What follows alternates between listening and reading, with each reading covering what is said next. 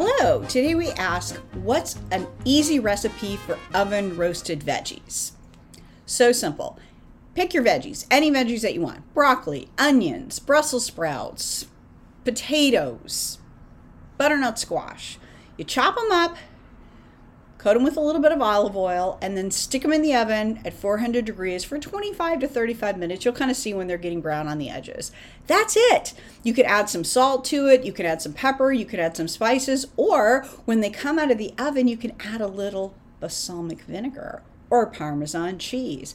Voila! Who's a genius in the kitchen? You are.